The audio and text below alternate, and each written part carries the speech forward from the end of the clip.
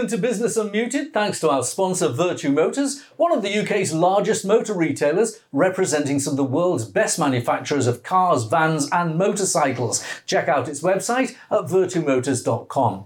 I'm Graham Robb and I've owned Recognition PR for nearly 35 years. We've got 75 clients in multiple sectors across the country who have between them a turnover of around £6 billion and employ 30,000 people. So we're at the front line of the business community and perfectly placed to discuss the economic climate. In the studio today with Carl Pemberton, the Managing Director of Active Chartered Financial Planners in Stockton and Chair for the Institute of Directors in the North East, south of the region. And we also have Melanie Oldham. And Melanie Oldham is an OBE and she's founder and CEO of Bob's Business, which provides e-learning solutions, but she's also a director of the Yorkshire Cyber Security Cluster. More about that later. And down the line, we have Sharon Jandu, director of the Yorkshire Asian Business Association and managing director at Northern Asian Power Policy think tank. And she has more than a decade of experience promoting economic achievements of the Asian community in the north of England. Thank you all for joining us. We start a little bit late tonight, but I just wanted to start by just flagging something up. It's the Remembrance Sunday coming up soon. I've decided to not go for a poppy. I've gone for a wristband. Yeah. You've gone for a different type of poppy today. Yeah. It was really, I thought it was really interesting buying a wristband. You can do different things to donate to that charity this year. You don't have to buy a poppy. There's all sorts of little things that can be sold, and I thought it was quite an interesting way of showing remembrance. And I also wanted to give a quick plug to this report. This report is published by Atkins and also the Northern Powerhouse Partnership and Durham University. And I attended a really interesting lunch today. It's called Regional Rebalancing, and it's about levelling up and whether or not the new Rishi Sunak government is going to be committed to the policy of levelling up. He says he is. Let's hope so. Carl, let's start with you in the discussions, though. We've got all sorts of different reports about the state of the economy. And for instance, there was one, the Lloyd's Business Barometer published today showing North East and Yorkshire business confidence down. But you have your own little indicator where you ask a range of businesses in the North East what their confidence level is. What are you getting back? Thanks, Graham.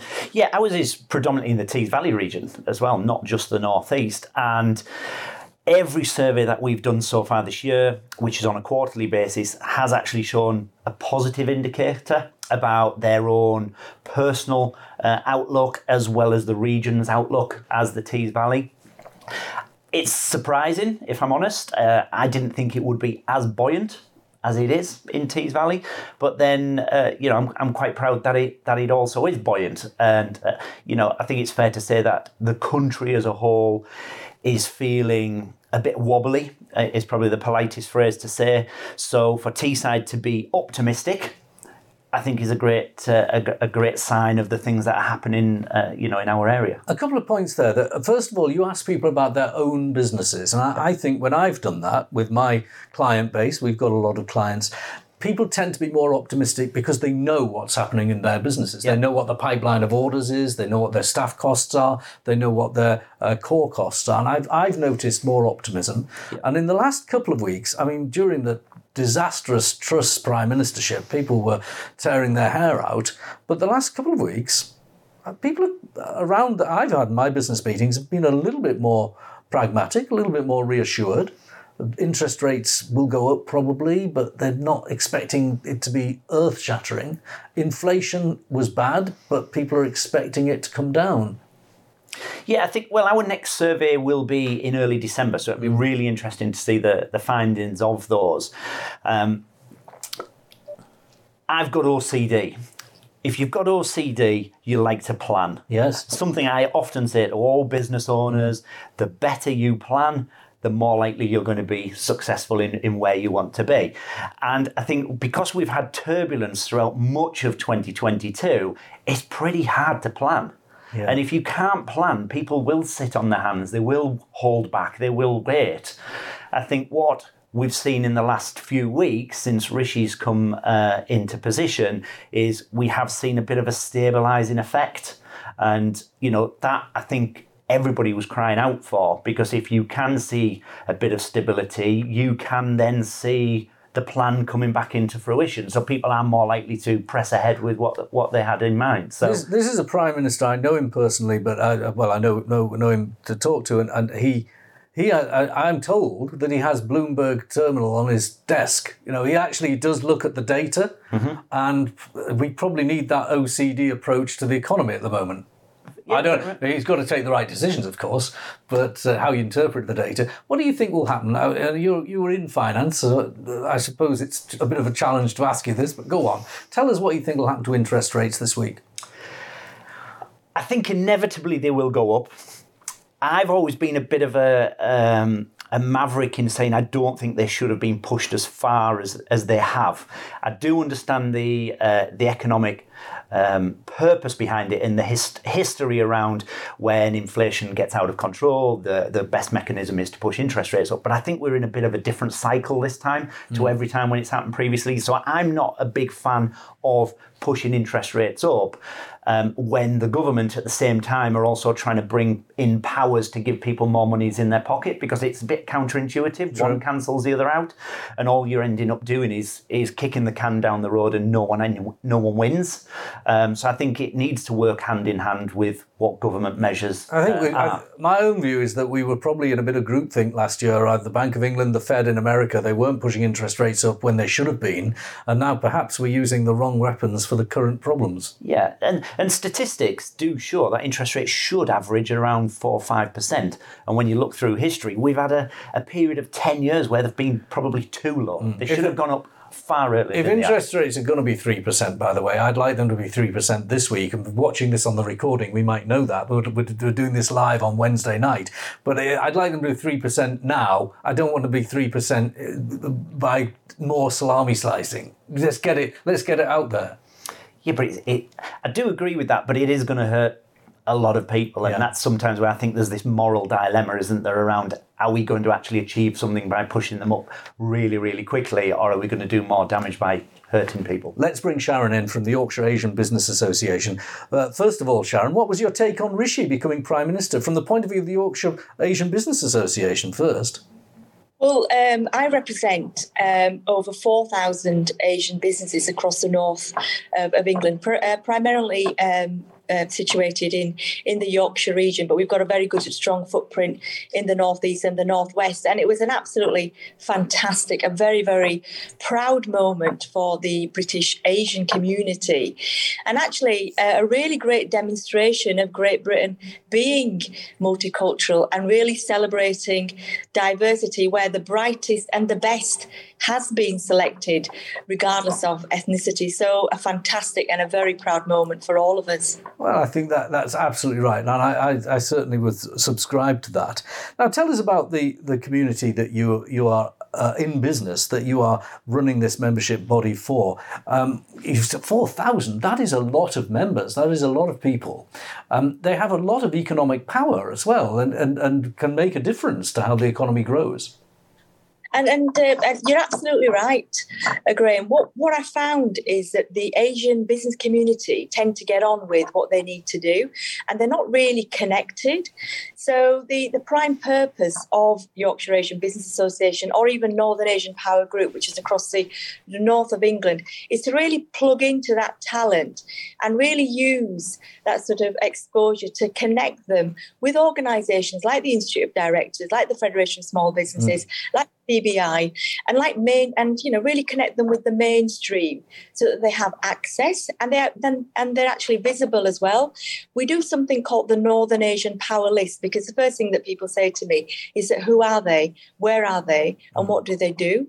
So we celebrate the community by producing a power list, the top 100 in different categories. So we have businesses, we have women in business, we have thought leaders, we have community, and we produce that every year.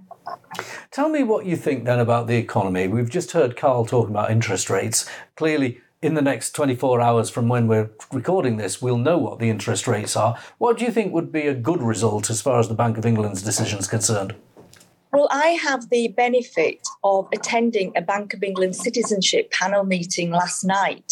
So the regional agent was in that meeting, as was a couple of other of the members of the FPC. So I think it's inevitable. Interest rates will go up, and I think Carl's quite right. It will impact on the business community. However, we were expecting it because it's the only way that inflation can be controlled. And I think the point that Carl made around, it will impact the community. I think for the vulnerable community, having a higher inflation would have more of a devastating impact. So it's the only way really to stabilise and to get things back on track, which is what we need. Look, we're going to just leave the detail of the economy now and talk about something a little bit different. Joining me in the studio is Melanie Oldham, LBE. Now, Melanie, it's great to talk to you because you've got something very special that you're running in Yorkshire, the Yorkshire Cyber Security Cluster. Tell us about that and why this is so important for our economy and the way in which our businesses do business. Yeah, absolutely. So the Yorkshire Cybersecurity Cluster is a network of people with a vested interest in cybersecurity. So in that you have cybersecurity professionals that are holding down roles within large organisations and likewise small organisations. Then you have the providers of cybersecurity product services and those that are looking to try and reskill and get greater in there, because we know that from a skills perspective, there's a real shortage when it comes to cybersecurity talent. You were talking about Ukraine. Yeah. Tell us the impact of Ukraine. Yeah, so when you look at the sort of examples, what's happening over there is before sort of things broke out there were a number of cybersecurity attacks, and those attacks were on the national infrastructure. And when you think about what we have in terms of the business community, is you're thinking about the supply chain and how things are happening. So there was a sort of attack on the media group, there was attack on, as I say, some of the suppliers to the national infrastructure. I think there were 65 attacks sort of in the week leading up to that, yes. I think between the end of the last week of March, which drastically impacted the way that operations were happening on the ground, which meant their ability to then defend off the physical attack was also really, really sort of impacted. So I think, although organisations sort of see that small businesses, why would they come for me? It's thinking about the impact and the disruption on the wider network, especially when it comes to supply chain.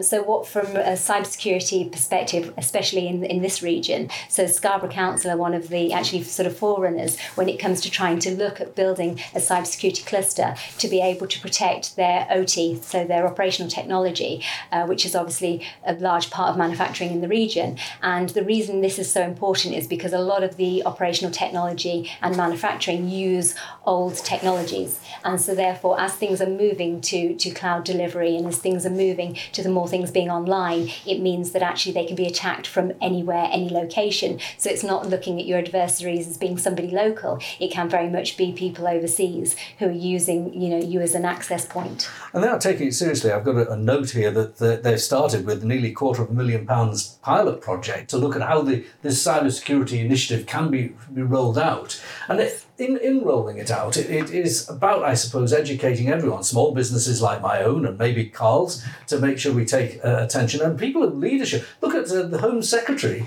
using her phone from the back of the car to send emails and not thinking. Absolutely. So what you're talking about, a couple of things there is, from a business point of view, one of the things that we're not doing that we should be doing more is reporting. So, it's argued that 43% of small businesses are actually attacked, which on the cybersecurity space, it's because they have less security controls in place. It's because they're easier to attack, whereas some of the larger organisations have higher level of defences. So when we're talking about why would people attack small businesses, it's because they are sort of roots into larger organisations in that supply chain. So you have 43% that are more likely to be attacked. We have an increase in attacks from sort of voice hacking, so where people are actually going into email systems and pretending to be somebody else and affecting everything when it comes to invoicing and financing. And we're not reporting. So what we're not doing as a community is sharing information. Well, I've had that happen to me. You've had it happen to you when someone's spamming your email and pretending to be you. Yes. How do you go about reporting it? I've got to admit, I've not reported mine for years. Yeah, so, there's much functionality that's now come out from the National Cybersecurity Centre. NCSC have got a real push to this for actually being able to flag and report phishing emails. So there's an ability to actually forward that directly through to NCSC now, which is on their website. And what's really important there, as I say, of those 43% that have been attacked, fewer than that are reporting it. So what's not happening is we're not actually able to get a picture.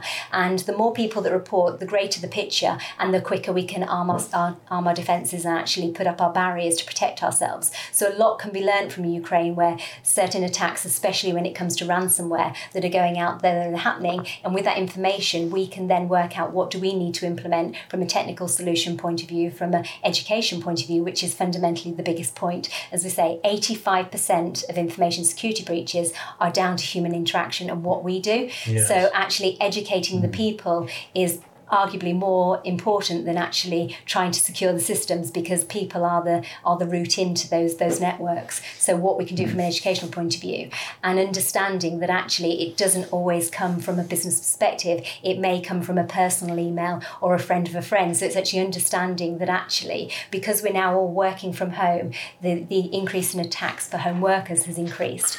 The other thing is there are not very many high visibility prosecutions. It doesn't look like the police, the government, is able to point to punishment. It almost looks like a punishment-free crime rather than a victimless crime. Yeah, because it's so resource intensive, and when we think about the volumes and the quantities and actually being able to identify, which is why, to be honest with you, yes, there is punishment, but actually are we better off putting that money, that time, that resource into preventative measures than actually looking to prosecute? Well, we've got 3 people on our programme today who are each from different organisations where there's a voluntary element. And now the Yorkshire Asian Business Association, where do people want to get in touch with you if they want to join? What have you got a website, Sharon? Yes, we have www.yabauk.com. And hopefully people will join, because you've got strength in numbers and strength in the power of your economic offering as well. Institute of Directors, people can join, and there's a small joining fee, and then it's about £500 a year, isn't it? It is, and again, the website, just Google Institute of Directors, and the website's actually recently been overhauled. It's very fresh, it's very new, modern facing, which is obviously what the IOD is looking to appeal to moving forward. So you'll find all the information on there. And Melanie, you've provided some very interesting insight into the issue. Can we find out more on the internet? Is there a site to go to? Yeah, absolutely. So the YCSC have obviously the LinkedIn pages, the network pages, the websites, and it's about connecting with your local group and sharing best practice information. So please, do reach out. And that is the Yorkshire Cyber Security Cluster. Yes. Thank you very much, Melanie. Thank you, Carl. Thank you, Sharon, for joining us on Business Unmuted. There'll be more at the same time next week.